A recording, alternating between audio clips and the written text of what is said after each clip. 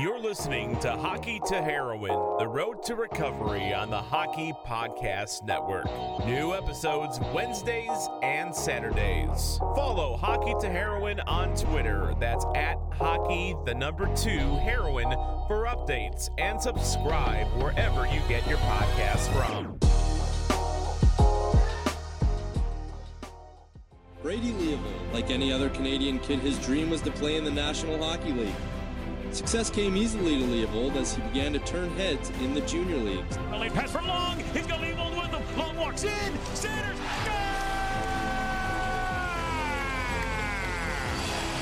Leavold's a right-hand shot, rotates, and then sends it Long back to Leavold.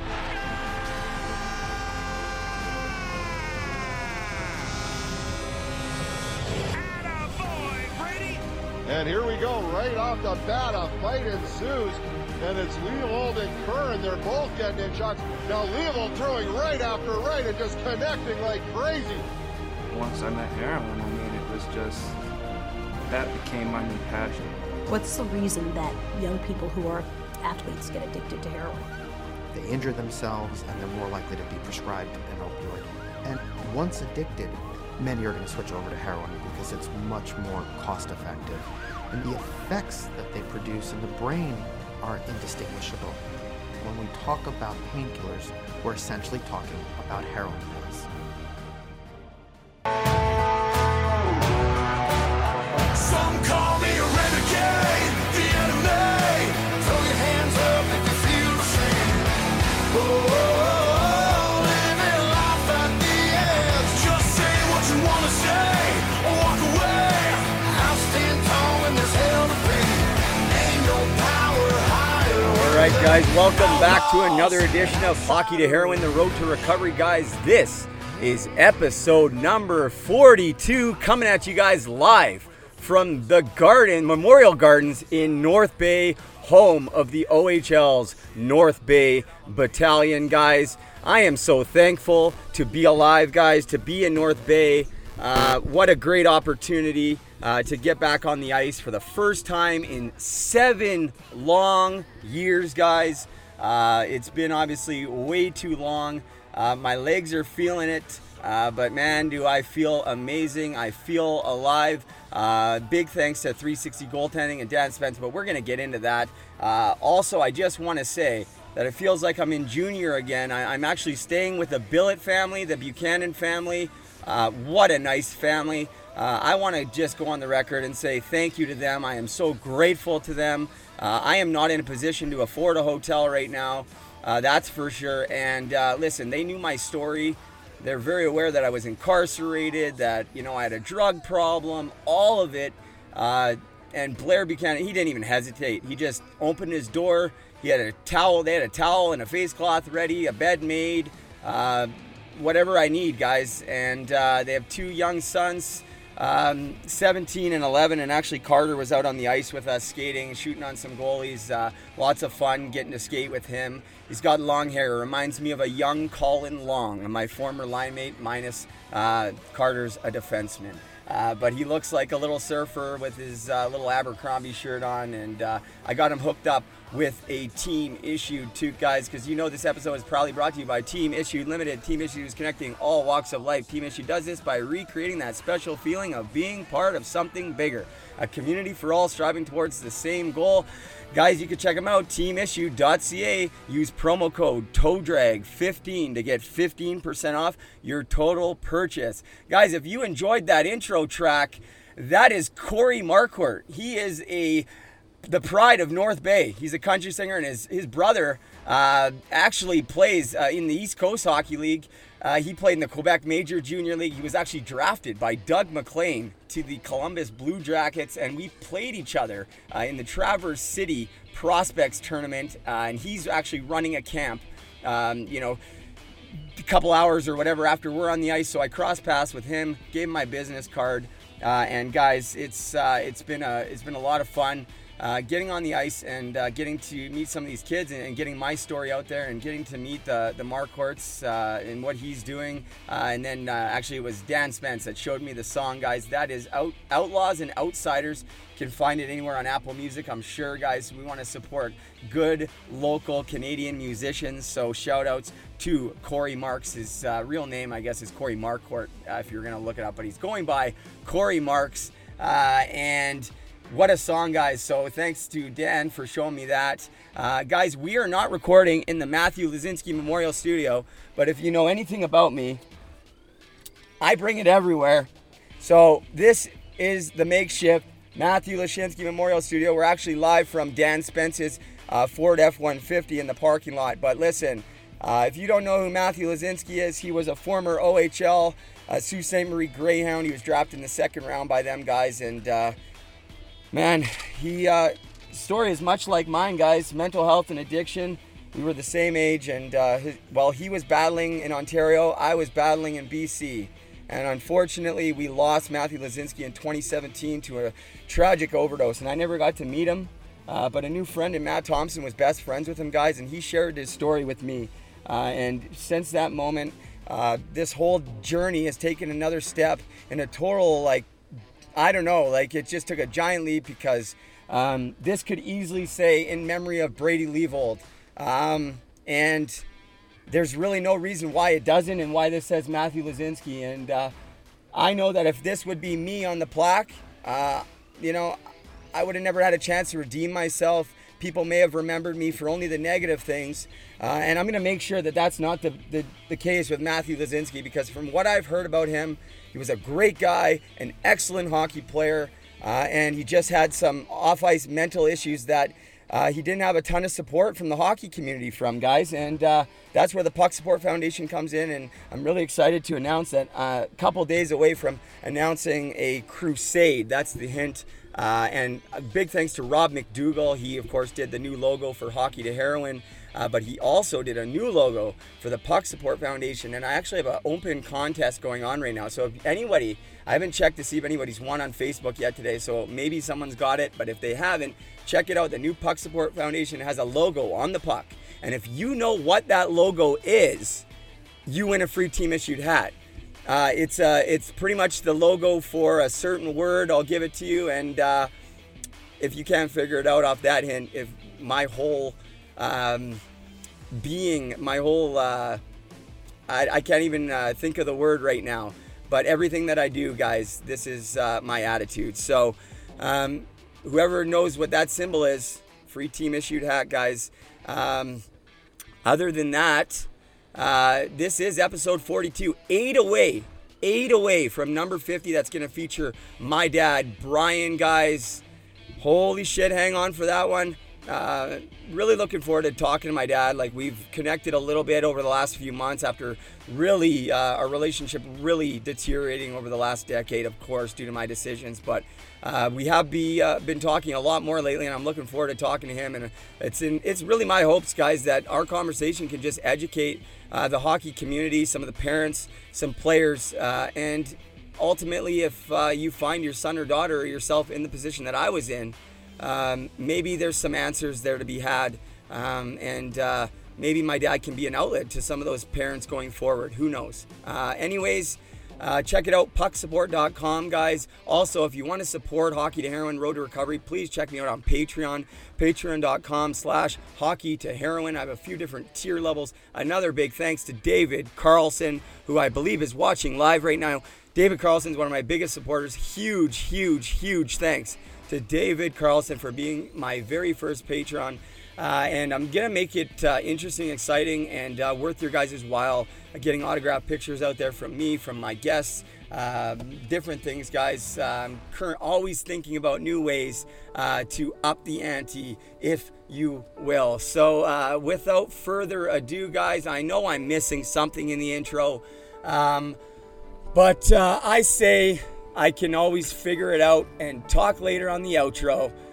So let's get right in to episode 42. Steeler in over the line for Swift Current. Stays with the puck, puts it in front, shot. Oh, and Spence comes well out to make the save. and he is just stopped by Spence, who charged out of his net to stop that one. Stone got to the puck first, but he couldn't clear it around the boards. It was blocked. Here's a chance, and a great save by Spence off Smith with the left pad, and a bullet shot by Smith. He got everything, and Spence makes a great pad save. Smith all alone in the slot as that puck came to him in a hurry. Spence has already made a couple of big saves here, even though his team trails 2-0. Here's Smith again, shot, and Spence has that one too. This time there's no rebound, and good thing for Dan Spence if you're a Hitman fan, or it could be worse than 2-0. For Smith to take that shot, he took a nice feed from Danzero in that position. Spence with a huge save. Another one right in that area, 2 chances. Finally, Spence makes the save and gets a whistle. 2 big things in this first period in my mind, that goal by Postma, but prior to that, Dan Spence made 2 or 3 great saves to keep the score at 2-0. So Calgary's very much in it, 2-1 after the first period. Forwards, and you lose your balance that way. So just remember, stay tall, and you can see the difference, right? Like, I don't have to be like, it's this or that. It's, are you stopping pucks or are you not? Every year, I get tired of hearing it, World Juniors. And when the Canadians are struggling and they're not getting the goaltending they need, what do you hear? You hear a commentator says, oh, what's wrong with Canadian goaltending? We used to be such a powerhouse, and now we're getting looked over. All these other countries, Finland, Sweden, the Russians, everybody's better in goaltending than us. What's going on? What's wrong with Canadian goaltending? There's nothing wrong with Canadian goaltenders. There's a lot of great Canadian goaltenders. Go to the pros, treat yourself, goalies, treat yourself like a Ferrari. So guys, the moral of the story here is, it's not the goalies, it's the training. So go to the right place, get the right training, ask the right questions, treat yourself well, 10 in, 10 out. Have a good day.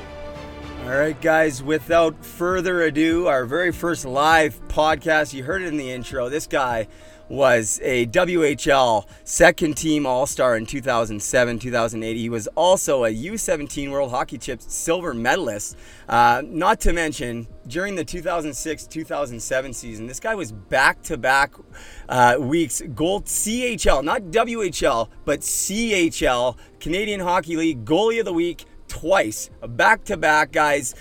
He played for the Calgary Hitmen, then he went on to the Sarnia Sting. We're going to get into that. I'm really, listen, before we get in the episode, we're sitting here, I'm really just grateful to be doing this, but, you know, Dan, he owns 360 Goaltending, and that's why I'm in North Bay. So, Dan, thank you for, listen, man, thanks for having me out here, and welcome to Hockey to Heroin Road to Recovery. Yeah, it's been a pleasure, Brady. It's been great catching up and hearing your story and kind of filling the gaps between, what I'd heard over the years, and, you hear kind of through the grapevine what's been going on, and hearing it from you has been really cool and catching up. And, it's funny, a lot changes over these years since we were, I don't know how old we were when we were playing against each other through these, minor hockey days and spring hockey, but, it's also cool to not much has really changed at all, at the core of it. So we're still back here. You said you feel like you're playing junior hockey again, and, we do these camps every summer, and we work with these kids during the season, and, that's kind of what it's all about, and just kind of giving, it's cliche, but, kind of giving that experience that, maybe we wish we had sometimes. And, I see you out there,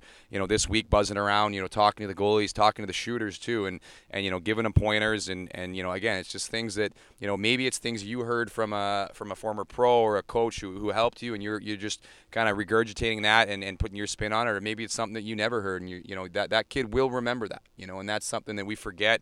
I think as athletes and we go through it, and we forget that there's a 9 or a 10-year-old kid who's, I remember, in elementary school, before I even really got big into hockey, Jeremy Jackson came and did a talk with our class. He was somebody's cousin, and then just, that 20-minute experience that kind of sparked me and said, I just thought that was really, really cool, and and we kind of forget that, I think. So it's great having you here, and we're gonna get you to talk to the group tomorrow, and kind of kind of share some of your experiences, and we can learn from that. Yeah, I'm looking forward to that for sure. And Dan, it's been actually a really enjoyable couple days, obviously being on the ice. But I actually got to know a little bit about you more than I have before, because you're a year younger than me. We grew up in the Lower Mainland. We're both out in Ontario, but you're from Langley.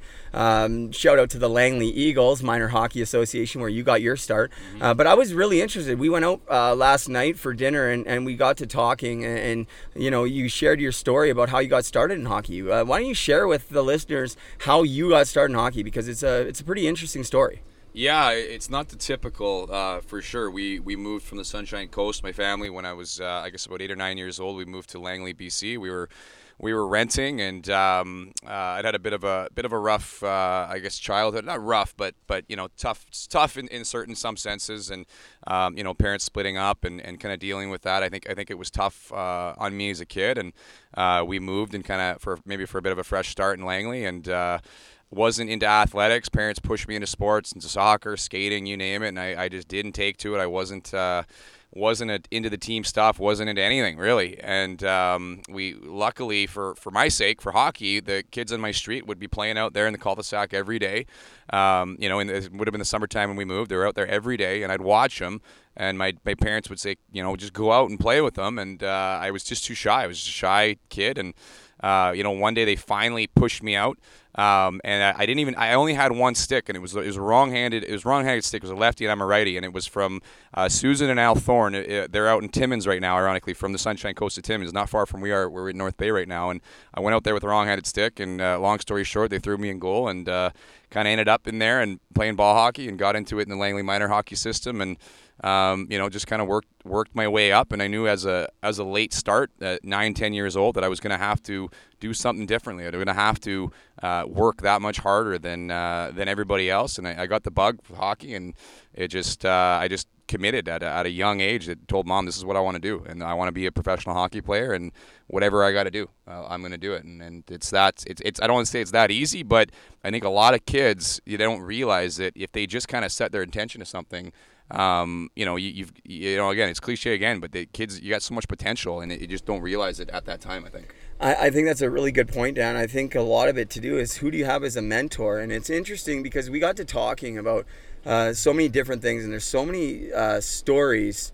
that it looks like I just got a message from Jens Caston. He said it looks like he won the hat. I'm not sure if he got the right answer, but we'll see. Hopefully Rob McDougall commented on it, but I think it all goes back to mentoring and who you have around. And if you don't have the people that have the experience with whatever you're dealing with, you can't possibly know. So a lot of people come from hockey backgrounds, hockey families. You were not one of those. Your family, worked hard so you could have the chance to play. You started at 9 years old, like I said, out in Langley, which was it's really a great minor hockey association. Yeah. You guys produced a hell of a lot of good players out there. Schenderling, Lammers, you Dakers, man, so many. But it's kind of interesting to look back now and see when, like you said, to be able to interact with kids. It's, you mentioned Jeremy Jackson. I watched him play for the Vancouver Giants. He was a super dynamic player, and I know he had some off-ice issues as well after, but you remember as a kid him coming to talk to you, right? And so I think about that stuff when we're actually sitting here and we can see kids working out in front of us doing some dry land. And I do remember being in those positions and looking up to certain individuals. And most of these kids out here, I'd say 98% of them are goalies, aside from me and a couple kids that are out for shooters. But I mean, they're really looking up to you. And I think that it's good that you realize that. And I've been watching you on the ice and what you do, man. These kids are very lucky to be working with you and getting your knowledge, because I mean, we talked about it, and me and you both feel like you should be playing professional hockey, and we'll get into that. But I want to talk to your journey to the Western Hockey League briefly. You were drafted in the 4th round, 72nd overall by the Calgary Hitmen back in 2003. That seems like so long ago, doesn't it? I remember actually, because we played spring hockey together just after you were drafted. And with that, we had that team was stacked, eh? Who was me, Andrew Ladd. Who else was on that team? Oh, we had a deep team. Yeah, Andrew Ladd, Brandon Yip. Campos was on that team. Campos, yeah. There was, I think at least half that team went on to play pro, and several guys get NHL games. So yeah, that was a fun time. Yeah, that was fun for sure. But yeah, you got drafted to Calgary. Did you ever consider going the NCAA route? Well, I'm glad you brought that up because I gave it zero consideration. We've got a goaltender here, Nate McDonald, who's been working with us for, I guess, since he was in Bantam, since I was playing school here in North Bay, and he's gone the NCAA route. He's gone to Cornell, and working with him when he was playing Junior A here locally for the Boston Voodoo, he had some decisions to make because he was a draft pick to Peterborough. His rights were traded to Niagara. They were committing to him, with their school packages, and it was a decision he had to make. We have other goaltenders here, Reese Prue, who's committed to the battalion. He played a game, played some action last year, and again, it's the same thing. He would have had opportunities to go with NCAA. I never gave it a look. I was the second goaltender picked in my draft. For the Western Hockey League, and I was, it's tough when you've got that clear kind of idea of what you want to do. I remember the Langley Hornets saying, at 15 years old, we'll commit to you, but we don't want you going to camp with the Hitmen. Yeah. So I mean, like, they didn't want to commit to me as a 15-year-old and have me leave at 16 and go away. But looking back to say, hey, at 15 years old, what would have happened if I looked into that at 15 years old playing Junior A? I mean, Carey Price did that the year before me. I think he was in Williams Lake. I think he was playing Junior A at 15. So as a goaltender, to do that, there wasn't a lot of other guys doing that at that time. So had I looked at that, had I had somebody to talk to, that would have been something, I definitely needed to consider. But not coming from a hockey family. My dad was a writer and my mom's an artist, and me coming out as an athlete, I don't know how that happened. But it's that, I guess it's that mentorship aspect that I guess is kind of in a larger picture is kind of what we're trying to do here. And we bring in guest speakers, and I love having you here because you've got a wealth of experience and knowledge. You've lived several lifetimes, I think, at this point, and you can share that. But yeah, I mean, looking back at 15, I mean, hey, anything can happen, right? So yeah, I think we're going to get into that a little bit with the WHL, the CHL stuff, and NCAA. There's no guarantees, obviously, but yeah, at 16 years old, when you're saying you're gonna play in the WHL with Ryan Getzlaf as your captain and Ryan and Andrew Ladd and these kind of guys, it's tough to walk away from that. No doubt. I never even thought about it. I forgot you played with Getzy and Ladd that year. Yeah, we had that was the lockout year, right? Yep. So that was a deep year that was probably the deepest year, by CHL standards. Yeah. Because we, all these guys were back, right? And, even in the OHL, Corey, when that was the year London, I believe London won the Memorial Cup. Look at how deep their team was. It's ridiculous. Well, the guys that were back that would have been playing in the NHL at 19, 20 years old. 100%. Right? Actually, it's funny because you were 16, right? Yeah. You made it as a 16. Yeah, I was a 16-year-old. So I was 17. We were actually back then. Swift Current was in the same division as you guys. Mm-hmm. And if I remember correct, like in our division alone, so you guys had like Getzlaf and Ladd. You also had a couple other big like Jeff Rogers. Schultz, Brett Carson, Rogers was a first rounder too, and ton of first rounders. Our parties were insane that year. It was ridiculous. I guess so. But then, and then we had Medicine Hat. You had Chris Russell, Cam Barker, Stephen Meyer. All these guys. Troy Brad Brower. MacArthur. All those guys. The league was so deep. Brent Seabrook. Dion Phaneuf in Red Deer. Yeah, Colin Fraser. Man. Every team was stacked with like that was just our guys. Division. That was just our division, too. That's crazy. Guys, there's 3 or 4 guys per team that went on to be like a household name. How about Kootenay was in our division with Nigel Dawes, too. Nigel Dawes, yeah. They were stacked. Jeff Glass, these guys are big names in that league. So at 16, it's like there was no NHL that season. So in Calgary, we were playing out. We set the record for North America that year for attendance. Yeah. For all of hockey. Yeah. And we were front page of the sports page for the Calgary Sun and the Calgary Herald every single day. So it's like they didn't have Mika Kiprasov to talk about. Yeah. They didn't have these guys, so they were talking about us. That's awesome. So at 16, it was. I didn't realize how special that was. Yeah. And how unique, and that just doesn't happen. I distinctly remember walking out the tunnel. And I felt so stupid. I was walking out the tunnel for the first practice at the Saddle Dome. And for whatever reason, I'd never been in the Saddle Dome before. And I love the Saddle Dome. It's one of my favorite rinks to watch and to play in. But I was used to the in GM Place. Well, I guess Rogers now. Yeah. And it's just different, right? Yeah. And when you look up in the Saddle Dome, it's got a low ceiling. And I was just thinking out loud. I was like, oh, I thought it was going to be bigger. And it's like the guys looked around at me like, are you kidding me, like this kid? And I realized how stupid that sound. But anyways, I made a lot of mistakes, and that's partly why why things went maybe a little differently. But yeah, we can get into some of that later. Yeah. So I mean, that's a good point. You're the second goalie picked in the WHL draft. So I mean, that in itself is, that's a huge accomplishment. That's, you're the second best goalie in Western Canada essentially for your age group. And the guy ahead I don't even think played a game. I don't think he played a game. Yeah. Yeah. So, and you go on, you make the team as a 16-year-old, and you look at your numbers, Dan, and they were phenomenal. Like, you really were a standout goalie. You had a tremendous amount of success. You guys had some good teams, but you made it a lot easier for them on a lot of nights.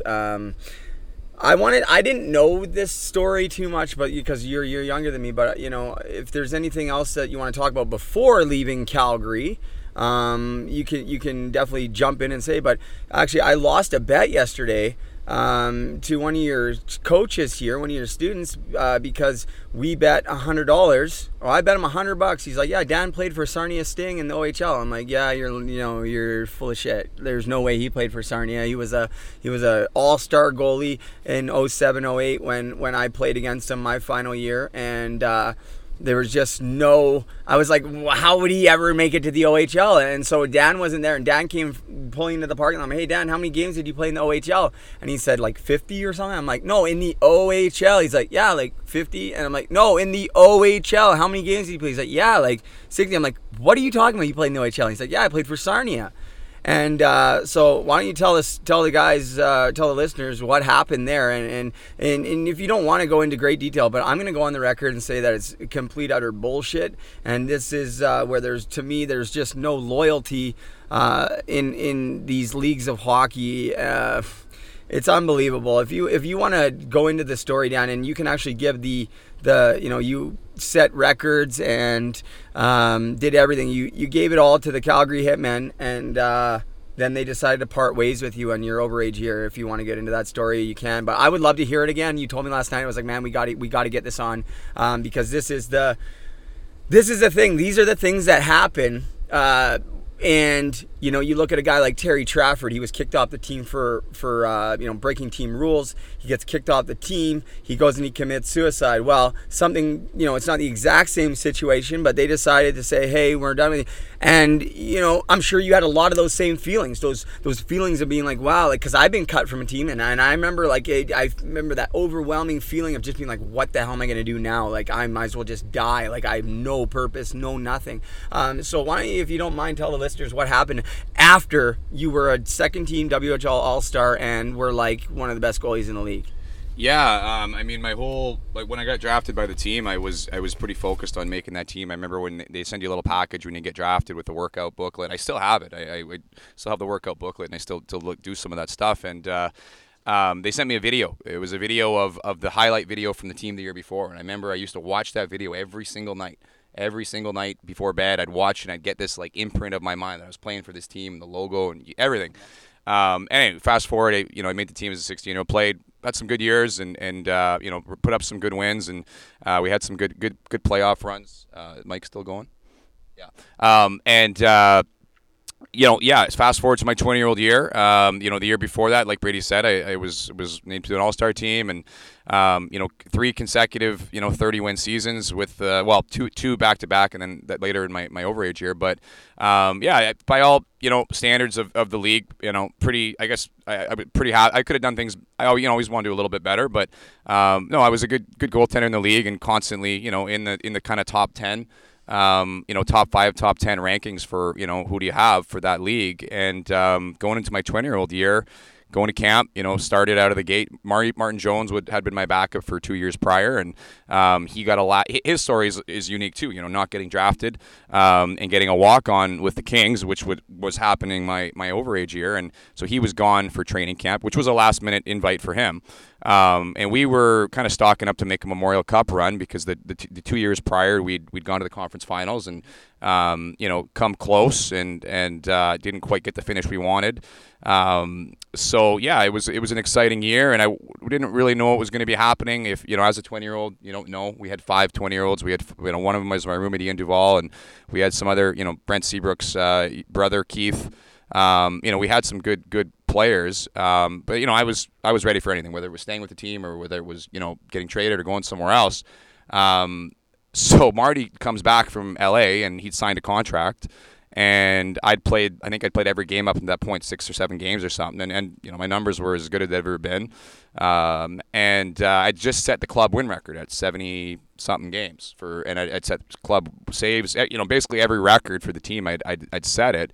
I think other than shutouts, Pogge had that one on me, but so they said, yeah, you're going to sit for a bit because we can only dress so many 20-year-olds, and we're going to give Jonesy a shot here to see how he does and see if he can play, right? Because he just signed with LA, and they obviously hadn't had that much confidence in him, or otherwise they would have given him the starting spot, you know, in the summer, and shipped me off somewhere. So a lot of people thought they were going to go with both of us for the season, and that's what the consensus was from other GMs, because they poked around and they said, you know, like, are you going to be moving him? Are you interested? And no, they gave nobody any interest that they were going to be moving me, or if they had, they'd been asking for so much that it gave everybody the impression that, you know, they were holding me. Yeah, they were probably, if anything came up, I'm sure they were asking a lot for it, because at that point they didn't have confidence in Jonesy to be, you know, that he was able to take the load as a team making a run. So anyways, I get called. I can't remember exactly how it happened, but I think it was they basically told everybody that I wouldn't be available. I wasn't going to be available as far as I know, and I think the way it works is if you clear waivers, the OHL or I think if you go to the OHL, they have the ability to pick you up. So they pulled me. Long story short, they kind of pulled me in the office and they just said, "Hey, we're going to waive you, or we're gonna release you. But there's this team out in Ontario who really wants you. They're the Sarnia Sting. We've been talking to their GM. They're going to give you all the games. They got a young goaltender. You're gonna be able to play a ton." And I said, "What do you mean the OHL? Like what do you mean? Like I'm like, you know." Like, I wasn't even thinking about the OHL at this point. They said, yeah, we think it's a good option for you. And I said, well, what about the rest of the league? Like, am I no good? Like, they're like, yeah, you're going to probably clear waivers when we release you. And so anyways, I clear waivers, which I thought was just bizarre. You thought somebody would take a stab at you, right? Yeah. And so anyways, I'm sitting around. I cleared waivers. So I guess I re-entered the OHL.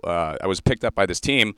And my agent at the time, Rick Valetti, said, you know, a couple other teams in the OHL they want to pick you up, but we want to go to Sarnia because we think that's the best bet. So I've told them you won't assign if they claim you. We would just wait. So whatever, Sarnia gets me, and then I start getting calls. So I went home back to Langley. This was in October. I went home to Langley, and I start getting calls from Western League teams, and they're saying, like, we didn't know you were going to be available. Like, we inquired about you in the off season, and we had no update. We had nothing knowing that you were going to be available. You know, a couple of teams, one being Kelowna, I would have loved to go to Kelowna. But at the time, everybody had their 20-year-old cards set prior to the deadline, so they would have had to cut somebody else last minute to bring me in. And that's what a couple teams were willing to do. And they were pissed that they didn't get like the first priority. So I had one GM like literally pissed, calling me like, how does this happen? We didn't no idea. So I don't know really what happened, to be honest. I don't know. It's strange, you know, to be kind of a household, I guess a bit of a household name in that area and that conference, and just not have any bites. And then after the fact, teams calling me saying we would have taken you. Like, let's get this going. So I don't know. I don't know what happened. So to me, this is my take on the story. A lot of people don't know this, but you know, if a player is drafted to the NHL out of the CHL, which is, you know, the Quebec Major, the Ontario or the Western League, and then they end up signing a contract, well, that junior team that they got drafted from ends up getting what we call NHL money. They get money. I don't know how much it is. It depends on where you get drafted, but they get money, a significant amount of money for that player, like when they transfer their card from junior to pro, right? And so that's a lot of what happens is, you know, so in that situation, Jonesy goes off to LA, he signs a contract, and now LA comes in and they start dictating how the Calgary Hitmen are going to run their organization, because, hey, listen, we're signing this goalie, we're going to invest this money in him, and guess what? When he's signed, and now that he's signed with us, and when he leaves your team, you're going to get X amount of dollars, you know what I mean? And they want to make sure that they're getting that money, making them happy, making the agent happy, because otherwise they'll just demand a trade, get him out of there, and then what? And then they're not getting that money. And that's the sad reality of it is. And it's, to me, if that's the business aspect of it, the business side, so be it. I can accept that side of it, maybe, but you're 20 years old, you're essentially a kid, right? Like, you're at 20 years old, where you're still pretty young, you're not very mature, certainly not, you know, Terry Trafford was 20 when he took his life with no support. So, where's the transition in trying to, they say that, there's this team in Sarnia that wants you, and that's great. And then sure, they try to bridge that gap a little bit. But at the end of the day, you were a Western League All-Star the year before. I find it very hard to believe, like you said, you got those phone calls, and you're damn right there was teams in the Western League that wanted you. But what, Calgary didn't want to give you up because they didn't want to come back and bite them in the ass, or what? That's what people thought. I don't know. It was just very weird. Literally the weekend before setting the club win record, and then like several days later, I think that same week, them getting released by the team I've spent basically 5 years for. It just was so weird. It was. I remember a reporter asking me after the game. She goes, "Oh, does this mean is this the end of it for you?" And I'm like, "What? Like what? Like what do you?" Honestly, I know you're laughing because you get released. Well, just getting released is not. It's not cool as a hockey player to get released. Yeah. Like you don't. It's a shitty Horrible feeling, right? And just to go from that, like not anything, was just like so weird. She said, that's horrible. But what were you actually? Because we're laughing about it now, but I know that it still hurts you inside. Because I carry a lot of shit. I made mistakes with my hockey career. I just about killed myself for 10 years. There's other things involved too, but. Well, I'll never forget packing my bag up, and one of my best buddies in the team, Matty McKenzie, he was a Buffalo draft pick, and we've actually just kind of got back in touch recently, but helping me pack Paul Postma, these guys helped me pack my bag. I played with Posty. Yeah, walking out with me, to the parking lot, it was just surreal. I had no idea what was happening, and we ended up working out okay. I went out to Sarnia and had a really good year, and it was nice because we did have some good teams in Calgary. Then that as a goaltender, when you're on a good team, it's always that a bit of a doubt if you're is he just good because he's on that team, or is the team helping him? And to go to Sarnia, which we had zero expectations to do well, and to I set the, not to brag, but I set the single season win record in Sarnia starting in October, starting after the season had already begun. So that was just nice affirmation for myself to go from a good team, strong organization, to what would have been a weaker team that hadn't won much, and to help that team have a good year was nice kind of for myself, and I had my best numbers that season. So it's a nice rebound to get back, and obviously you had a great season. That must have felt good. Yeah. But really, how were you feeling? How long did it take to bounce back? Did you settle into Sarnia right away? Was there a process of that you were still bitter? Or did you just kind of roll with it and just accept it and be like, okay, this is, because obviously you had a great year. You must have had to put yourself in a different mental state. Yeah, what I did is, I kind of just said, obviously for whatever reason, I'd done well in the Western League. We played in every building, and I felt I'd done well, and for whatever reason, I just didn't get a sniff. I never got an NHL tryout. I had one later after that season in Calgary, but just didn't get a sniff. And for whatever reason, it was just weird. And I still talk to people to this day that are Western Hockey League fans and whatever, and they say, I don't know how you never got a look. I don't know how they were like, I was at these games, and you stole games for the team, and nothing happened for you, and it's weird. The year before, All-Star and Team Humanitarian and whatever, and I loved playing there. I love the people there, and you got Humanitarian of the Year on the team too, which is like the man of the year, did the most in the community, all that. So it was just strange. It was just really strange feeling, It's bullshit, is what it is. Yeah, it was just a really strange feeling, and then just when they suggested the OHL, I was like, why are you talking about the OHL? Like, we got other teams in this league, but. Anyway, so no, I just kind of told myself, hey, there's a whole nother league out there in Ontario, and a great chance to see another side of the country, and maybe get a look from some other scouts or whatnot, and make some new friends. And that's what I love about hockey. Every time you go to a new team, and the last several years I've been in and out of the ECHL lineup, and I'm not giving it up yet. I haven't still retired. The body has been kind of broken for lack of a better word, since basically since my last season in junior. My body's been not well, and we can talk a little bit about that later. But I love getting in there, and that's the end of the day. It's it doesn't matter what level it is. It's the same at every That's why I like going out to the OHL. It's the same thing. It's just another side of the country. Everybody's doing the same thing. Yeah, and. Yeah, no, you came out here, you had a great year, and then you went on and you played some CIS hockey out here too. You went to played in the building we're sitting right next to right now, in the Memorial Gardens in North Bay. It's a great building, and played for Nipissing, and I never saw myself going to school. Like, I'll be honest, when Sorry to interrupt you. You're also the MVP for that team. Yeah. But no, when I was playing at Sarnia, I literally remember getting school packages, and I, this is probably me being arrogant, but I was tired of getting packages from school. I get a package in my stall every day, and I hated it.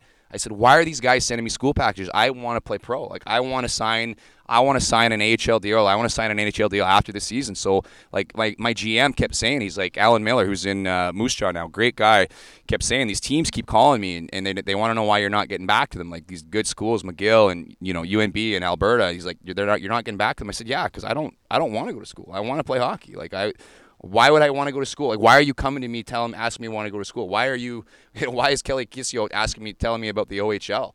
Like, so it's like, anyways, it is what it is now. But no, I ended up going to school. I came out here. I told you it's kind of funny. When you're in BC, or you're out west, everybody says go out east for CIS. That's where all the great hockey is. And for us in Vancouver, out west out east is where we are right now. But when you get out here, and out east is farther out east. Yeah. So I didn't do my research as well. But no, the OUA is great, and I had a great 3 years here at Nipissing in North Bay, and was fortunate to link up with a really good goalie coach and mentor, Juha Latola, who was working with the Sudbury Wolves at the time, and Juha called me up after my third year of school, and he said, I'm the goalie coach of this team in Finland, and they're letting me pick my goalie for next year. They want to go with an NCAA guy who's he had a pretty deep resume coming out of NCAA, obviously, but he's like, I don't care if it's Canadian University or whatever, you're the guy I want. So had faith in me, and I went to Finland, and I had honestly probably one of my best years of hockey on and off the ice, being in Finland and just consistently playing and being in that Finnish pro environment. I talk so much about that with our kids is, we have literally no idea like what these other guys are doing in Finland and Sweden. Like they're doing basically twice whatever you're doing right now. If you're a Canadian kid, they're doing probably twice, and they're doing it better. Yeah. It's just more volume. It's just more focus on sport and health and fitness, and it was great. It definitely shaped me spending time over there and working with some of the best goalie coaches and off ice coaches there, and I loved it. So that's what came out of that. And I went to Sweden the next year in the Allsvenskan, which is lots of good players have gone through that league, and things take a turn a little bit. Having my son, I went back for the birth of my son and had to make a big decision, and was injured, and that's kind of when the injuries started kind of mounting, and it's when things kind of started getting tough around that time after leaving Sweden, which I maybe would have done things a little differently in the sense of some things, but no, here we are now. Yeah, and we talked about that. You opened up to me a little bit about how hard of a struggle that was. Mm-hmm. Like financially, emotionally, mentally, through your relationship even, and this is a common story with a lot of hockey players. It's never easy to deal with an injury or to deal with the ups and downs in a career, fighting for contracts every year, and then trying to it's very hard. I talk about this all the time, the support, for mental health, but also for physical health. Like, if you're not in the NHL or whatever, like, if you get hurt, like, how are you paying for your treatment in the offseason? No, you're not, and that's what I was in. I was literally, I moved back to Vancouver after, I guess it was my year in Sweden. So after my son Jake was born in November 10th. I came back, he was born. I was home for a month. I went to the ECHL, went to Utah. I went to a couple other teams that year, and I was banged up. And I remember getting let go from the Ontario Reign after playing. They traded for me. I played 4 games in 5 nights. I think we went 2-2, and I was with the team for a little while longer than that. I got let go, and they said, "You want to go down to the SPHL? Like, there's teams that want you." And again, I was hopeful I was going to be getting picked up on waivers. I cleared waivers. And I had a decision. I had this decision several of the last few years. Do I go home or do I go to the SPHL? And I want to play hockey. I'd play hockey anywhere, but my body is so banged up that I could barely get through practice. That the thought of dropping a league and then just getting more and more banged up. And it wasn't really an ego thing. It was just that if I'm getting let go from the league I'm at, and I got to be really good in that next league. And if I didn't have the confidence in my body that I was going to be able to do that, and getting hurt and. It's just, so I went back and I moved to Vancouver, literally, no money, moved to Vancouver, or rented that in Vancouver for the summer, in Langley, and to see Dr. Donald Grant in Coquitlam, and that was my plan. I spent all summer doing treatment. and broke, and just trying to get my body to the point where I can go to camp again and feel good. And it unfortunately still hasn't happened. I'm still in the same cycle here.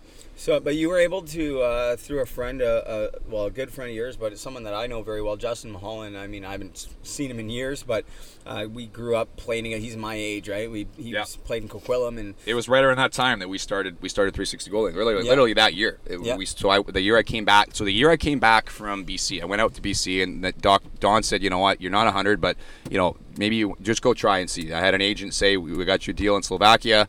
I've got the contract in front of me. It's going to happen. So I was in Langley doing treatment and skating and kind of feeling okay. And he said, no, the deal's going to be done. Go fly back to Ontario, get your stuff, say goodbye to your family. You're going to be going. So I booked an early flight. I changed my flight. And I went back to Ontario, and I waited, and the contract fell through. And then I found myself, I was in Barrie and renting and no money. My now wife was working, and we were at home with a 1-year-old, and I was basically unemployed and no contract, body's hurting, and here I am at home. And Justin and I'd been doing camps here in North Bay before under a couple different names, and Justin and I say, hey, let's do this together, because we've been friends since we were 9 or 10 years old. We met through goalie school, and we started 360. And it's funny, the first kind of camp I had, I think at 360 was a Christmas camp. I needed to get on the ice because I was going to go down to I was going to go to Macon for Kevin Kerr, who's from North Bay. He's actually it's kind of cool guy for you to talk to. He's got I think he's got an all-time record for points in the minors. Really cool guy. He called me up and he said, hey, I want to give you a chance. I want you to come down here. So I booked a camp here in North Bay, more so for me just to get on the ice, because I couldn't afford the ice at the time. So I said, you know what, I'm going to put a camp on and I'm going to skate with these kids. So I booked the ice. I had the kids come down to West Ferris, and we did a lot of skating and puck handling, and I got on the ice, and I ended up going. Kevin called me and he said, I got you even better than coming down to Macon with me. I got you an opportunity in Wheeling. So I went down to Wheeling, and again, the body just did not hold up after a few weeks of regular team practice and whatnot through that time of the year. So again, I had the opportunity to go to the SPHL, and I'm just like, you know what, I can barely put a couple practices here. And the really hard part was being off for as long as I was and still feeling good, like when you'd have a good day physically and getting out there. I can remember literally crying, like tears of like laughing, part laughing, part crying, because it's so easy. And not to say that not to say that in an arrogant way, but just to say, hey, I've still got this. And literally in practice, I can still go back to that first practice in Wheeling feeling so good. And then, later that day, you wake up the next morning with back spasms, and it feels like I got a frying pan, fused to my back. Can't move, and it's just like I can't play like this. Yeah, I can't do this. If I was worried about going, I go from in a practice, go up to the coach and say, hey, I've been off, but I'm so confident, put me in, to I hope I don't go in because my back is just fused. It's just not moving. So you can't play like that. You can't.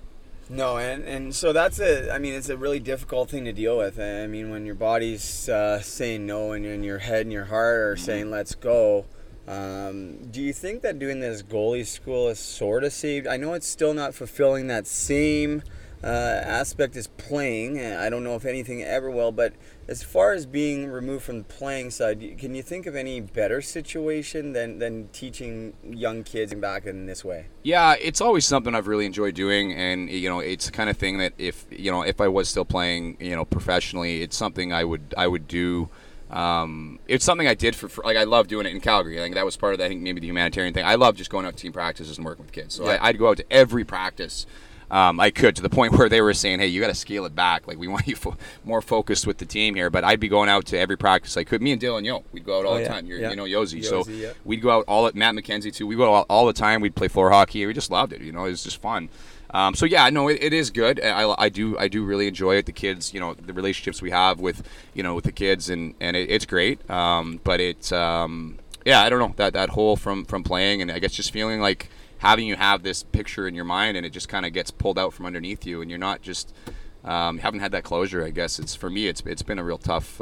It's the hardest thing is you're happy for all your teammates. You got tons of teammates that are guys our age are kind of getting a little older now by NHL standards, but it's a younger game now. But it was really hard for years. I couldn't watch hockey.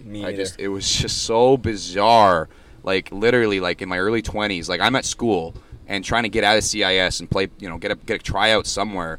And I've got teammates that are they're regulars in the NHL, and it's just like, what is it was honestly something like an alternate reality. Like, I'm playing where we go on the Nipissing here, we had great fans. We'd go on the road sometimes and we'd get like 20 people at a game, and I'm flicking on the game at the hotel after, and there's like, of the two teams playing, there's like 10 or 12 guys like I was playing just with or against like 3 years ago. Yeah. It's just bizarre.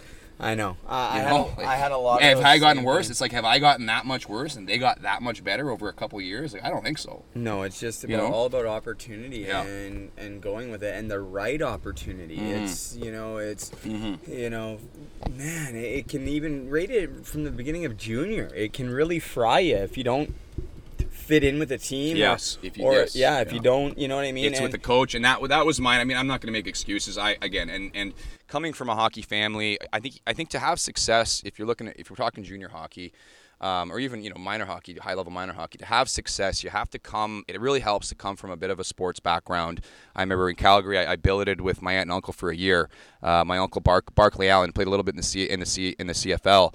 And just having a year with them was just phenomenal. To just talk to him, who'd been through the NCAA football program, and to play in the CFL, and just to have it wasn't even hockey, but just to have him as a mentor, telling me like, this is what it is, this is what you need to do, and just to be on me a little bit. Like, things, you think you're working hard, or you think you're doing the right thing, and you're not. And you as kids, we see kids here, they think they're doing enough, or they think they're doing the right thing, and they're not. And it's it's just being open to that, and having somebody you trust who's been there to say, no, this is the way to do it. And I think once you buy in, you need that. You either need to come from that family background or have somebody.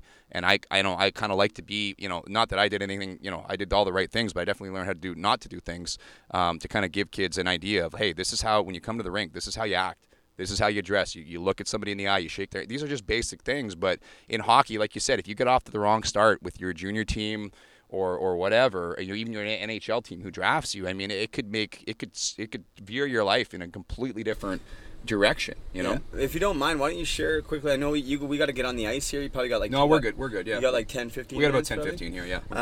But quickly share the story about when the Toronto Maple Leafs left you a ticket to the Memorial Cup game in Vancouver. Yeah, it was so after my 18-year-old season, we'd just been eliminated by the Medicine Hat Tigers in the third round. I think we were eliminated in 5 games. They're all close games, so I mean, really, we were 3 wins away from the Memorial Cup, because whoever went to the finals that year had a bye, because they played Vancouver. So yeah, we came home after a long playoff series. We took Kootenay to 7 in overtime, and going head to head against Taylor Dakers, who was as a Langley boy, and watching him playing against him was just something else, and winning in overtime against the guy I looked up to was wild. And we went out to Brandon a couple days later, and I think we took them in 5 or 6. They were a good team too, and then we Medicine Hat anyway. So it was a great run for the playoffs for us, and it was, again, for me personally, like, it was great, because it was my first year as a starting goaltender, and I had a very strong, played close to 60 games and over 30 wins, and we had a deep playoff run. And so I get a call or an email from the Leafs. It was Garth Malarchuk, Clint Malarchuk's brother. I can't remember exact details, but it was something along the lines of, there's a ticket for you at the rink at the Coliseum in Vancouver, because Vancouver was playing Plymouth, and come down, and I think it was something just as vague as come down and watch the game with us. Yeah. Something like come down and we'll have a chat. And I didn't know what that meant. Like, what does that mean? And I remember Justin Mahal and I were working out in Coquitlam, and I drove back home. And what I really should have done is I should have just gone from Coquitlam to Vancouver and got there early. But you don't know these things, and so I didn't know what to wear. It's not stupid as it sounds. I didn't know what to wear. I'm like, what do I wear? The Leafs are invited me to kind of a game. What does that even mean? So it's like, I didn't want to be overdressed, looking stupid. Like, this would have been what, May, a Memorial Cup weekend, May, I guess. So I debated, asked my dad, he didn't know, and so I just wear like jeans and just casual, like, sweater or whatever, and get to the game, and I was late. Like, I was always running behind. I was just never just that guy who could just be like the Leafs invite you to a game, be 3 hours early. Like, why wouldn't I have, you know what I mean? You look back, it's so simple. So anyways, I get there, I'm rushing. I told Brady I had to piss like crazy because I was stuck in traffic. My bladder was about to explode, and there was no parking. I didn't account that there wasn't going to be any parking at this game because it was Memorial Cup. So there was no parking. I had to park, however far from the rink. I'm jogging. I have to piss. I'm going to piss down my leg here. I finally get in. I find my ticket. I don't even know where I was going. I didn't even know where the ticket box was. I got my ticket. I go in, and I look for my seat. And I look up, I go up to the arena opening, and I look up, and I'm like, oh, crap. There's like a row of like 50 scouts, maybe more, and they're all wearing suits. And I'm sitting in the middle somewhere of that. And I look down at my jeans. I'm just wearing but we wore Abercrombie jeans with kind of like holes in them and whatever, right? Yeah. Wearing just sneakers. And I'm like, oh, man, like this is going to be – and I still had to pee like so bad. I was about to burst. So I'm like, I'm going to be late. So I run up there, get my seat, shake some hands. And I look around, and Zach Hamill was sitting right next to me, wearing a suit, obviously. Everybody Hamill was. From Port Coquitlam. Zach Hamill. To him, yeah, absolutely. Zach was an amazing player when we were kids, and still is and was. So long story short, little things like that, like just being the one person in that crowd of 50, 60 hockey people, of influence, the only one wearing street clothes. I stood out the wrong way. I stood out the wrong way, and that's what we talked about when you talked to our group earlier this summer. Stand out, but stand out for the right way. When you talked about Carey Price, and when Carey Price went to U17s, he was the only one, wearing, business casual, golf shirt, golf pants, whatever. Absolutely. And you guys were making fun of him. You guys chirped him, right? It was, actually, I'll tell you, it was Carey Price, Gilbert Brulé, and Brock Bradford that were the three probably the most professional ones at that time, and the three best players there. Yep. Carey Price and then Gilbert and Brock were the two best forwards, and but by far Carey Price was far and away more professional and just not even calm, just seemed relaxed, but he was focused. And we were only 15. At 16, I remember shooting on him for a week straight. I never scored on him once. Yeah. I hit the post on him in the dub when we played against him. I beat him, hit the post. I didn't score, but I beat him. But there was a week playing for Team BC there or whatever where I didn't even get one by him. And you like you mentioned, we were laughing behind his back, and that's what I was thinking. What a loser! Why is he wearing that? You're a loser, kid. Look at him now. He's the best goalie in the world. Yeah, and I think as kids you get that a lot. You don't want to be, as kids, as teenagers, you're kind of not cool if you try too hard. It's don't try too hard at anything, and you're kind of singled out. But if you can say anything, I think you're going from your experience, you wonder if you would have tried a little harder, because you had a lot of natural talent, and it's what if I was the guy wearing that golf shirt, trying a little harder for the right reasons. So anyways, that's my story with the Leafs. I got brought back for some testing and whatnot, but it's the kind of thing, it's that first impression. Maybe it meant nothing, but maybe it's subconscious. I had it in my head from that on that I screwed up. And that's the thing too, whether or not the Leafs looked at it, which they very well could have, and all you need is one guy not to like you, and they're sitting around a table, and they'll be like, what about this guy? And a couple guys could be, and they'll be like, the one guy's like, no. And they're like, okay, next. And that's what guys don't understand. Unless you're a top caliber coming out, unless you're the Carey Price, unless you're Sidney Crosby, which are extremely professional, since they were, you see as soon as they're in an interview, they're very professional. Unless you're one of those guys, if most guys are bubble guys after the third, fourth, fifth round, they're going to be bubble guys at camps. You have to double down on your professionalism. You'd have to double down on your integrity, all the little details that, what are people saying about you? What are your teammates saying about you? What are your parents saying about you? And then you learn this stuff later talking to scouts. They watch you in the parking lot. They watch you, do you walk by that piece of trash and do you kick it or do you pick it up and put it away? They watch you, they watch you in warm-up. They watch you on the bench. I had no idea that this was all happening, and I worked so hard. That's the hard thing. I worked so hard, and some of these things, just what do you wear when an NHL team and suggests you come meet them at a game? And it all could have been, I don't say for nothing, but there's these little things, right? Yeah, and then right from there, whether or not they looked at you or that or not, in your mind, you're behind the eight ball. Exactly. You're behind the eight ball because you're going, fuck, I screwed up. I screwed up. Yeah, and then you're just, then all of a sudden you're going to the fitness testing and you're thinking, did I screw up at the Mem Cup months ago or whatever? When I met them at the fitness testing, I had that was the first thought I had in my mind. I screwed up or something, and and maybe that comes off as you're 18, you come off a little awkward, and maybe that's just enough for them to say, I don't know about this one. Absolutely. You can't have that doubt. Yeah. So. Well, I think we got to hit the ice here, Dan. But yeah, I'd love to keep this going, but we do have a group of 16, Group 3 here coming on, the older group, and I think we got to get out there and get them going here. Yeah, sounds good. If you want to head in, I'm just going to say a few more things here, and but I appreciate you having on, Dan, and listen, man. Thank you so much. Yeah, guys, that is episode number 42 of Hockey to Heroin Road to Recovery. Big thanks to my good friend Dan Spence of 360 Goaltending, not only just for coming on and sharing so many great stories, but like I said, giving me the opportunity to come work for 360 Goaltending, getting on the ice. He really has no idea what this did for my morale, what it did for my confidence, guys, and what it just did for my well-being, because I really just felt at home again. I'm not gonna lie, I felt really nervous the first day. If you saw that Facebook Live video of me hitting the ice, I had butterflies in my stomach. I was nervous. I thought it was gonna fall. I thought I'd never been so less confidence going into skating or playing hockey in my entire life. But you know what? That's what deterred me from getting back into hockey, really, was because I knew that it was going to be a struggle. And that was sort of the way I lived my life. I always was looking for the easy way out, and that's sort of what I got. I got what I deserved with the effort I put on into my life. Yes, a lot of things happened to me that were unfortunate, like dating back to when I was a kid, being sexually abused. However, going through my life, I tried to cut a lot of corners, and all I know is that, like anyone, if I could go back, of course I would do things differently, but at the same time, my life experiences are so vast, and I'm so grateful to have each and every single experience that I've got under my belt.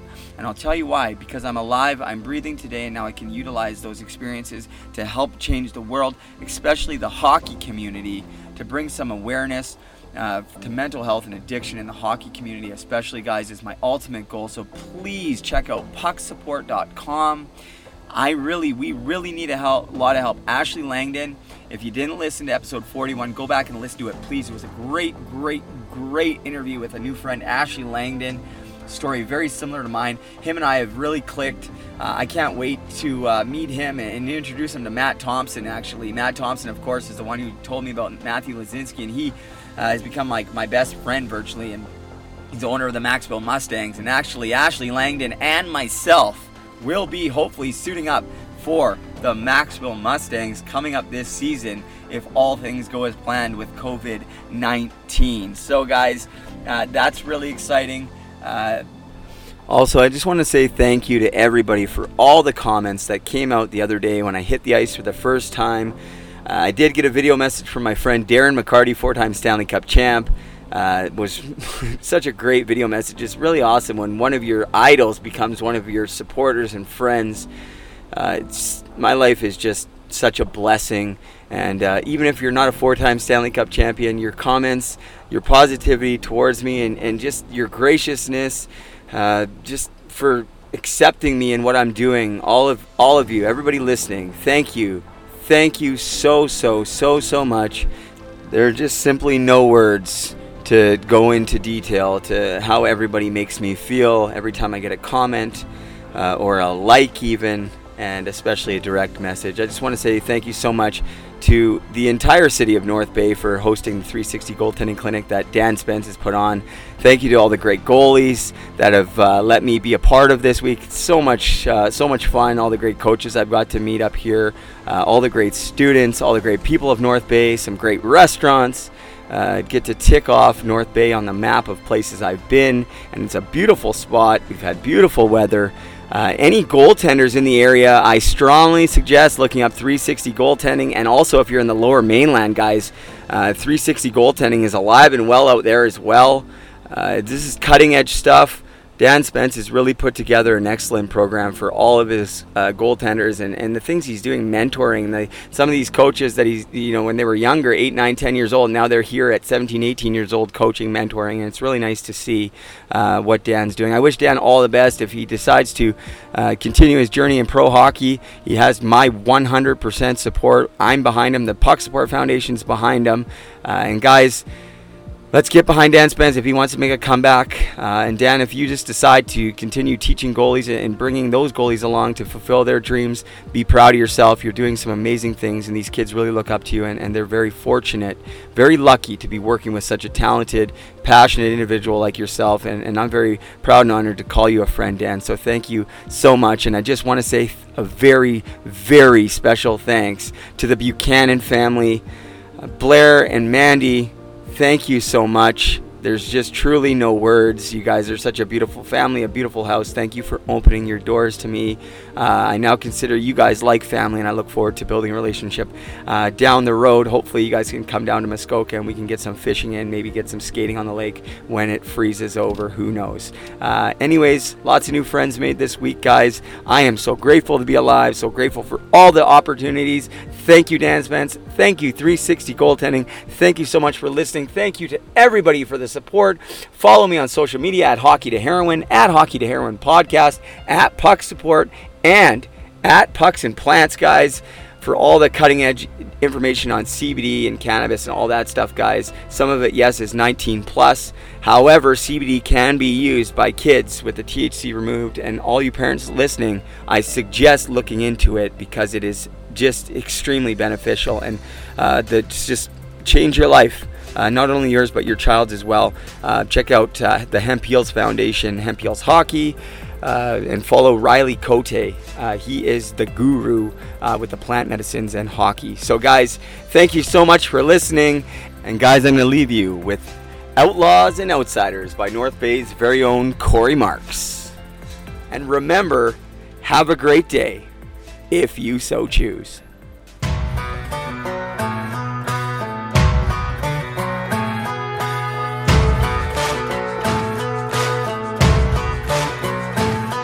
Got a gypsy soul, I'm a rebel and rogue, and I'm always on the run. With a fire inside, I ain't ever gonna die, I'm a locked and loaded gun. When the match is striking the gasoline lights, it's only just begun. One thing I learned is you could watch it all burn, but the flame ain't ever done.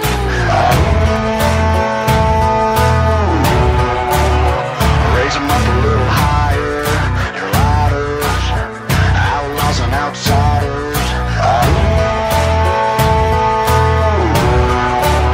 Some call me a renegade, the enemy. Throw your hands up if you feel the same. Oh, living life at the edge. Just say what you wanna say, or walk away. I'll stand tall when there's hell to pay. Ain't no power higher, we're the outlaws and outsiders.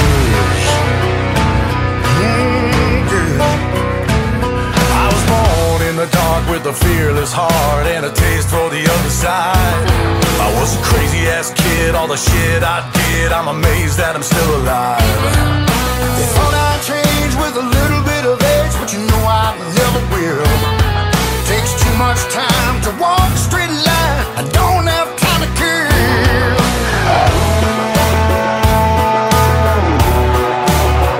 Raise your fist up higher, you fighters, outlaws and outsiders. Some call me a renegade, the enemy. Throw your hands up if you feel ashamed. Oh, living life at the edge. Just say what you wanna say, walk away. I'll stand tall when there's hell to pay. Ain't no power higher, we're the outlaws and outsiders.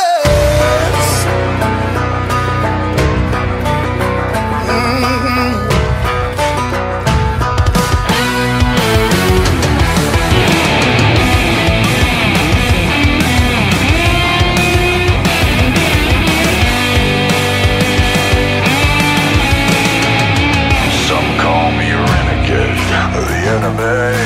Throw your hands up if you feel the same. Oh.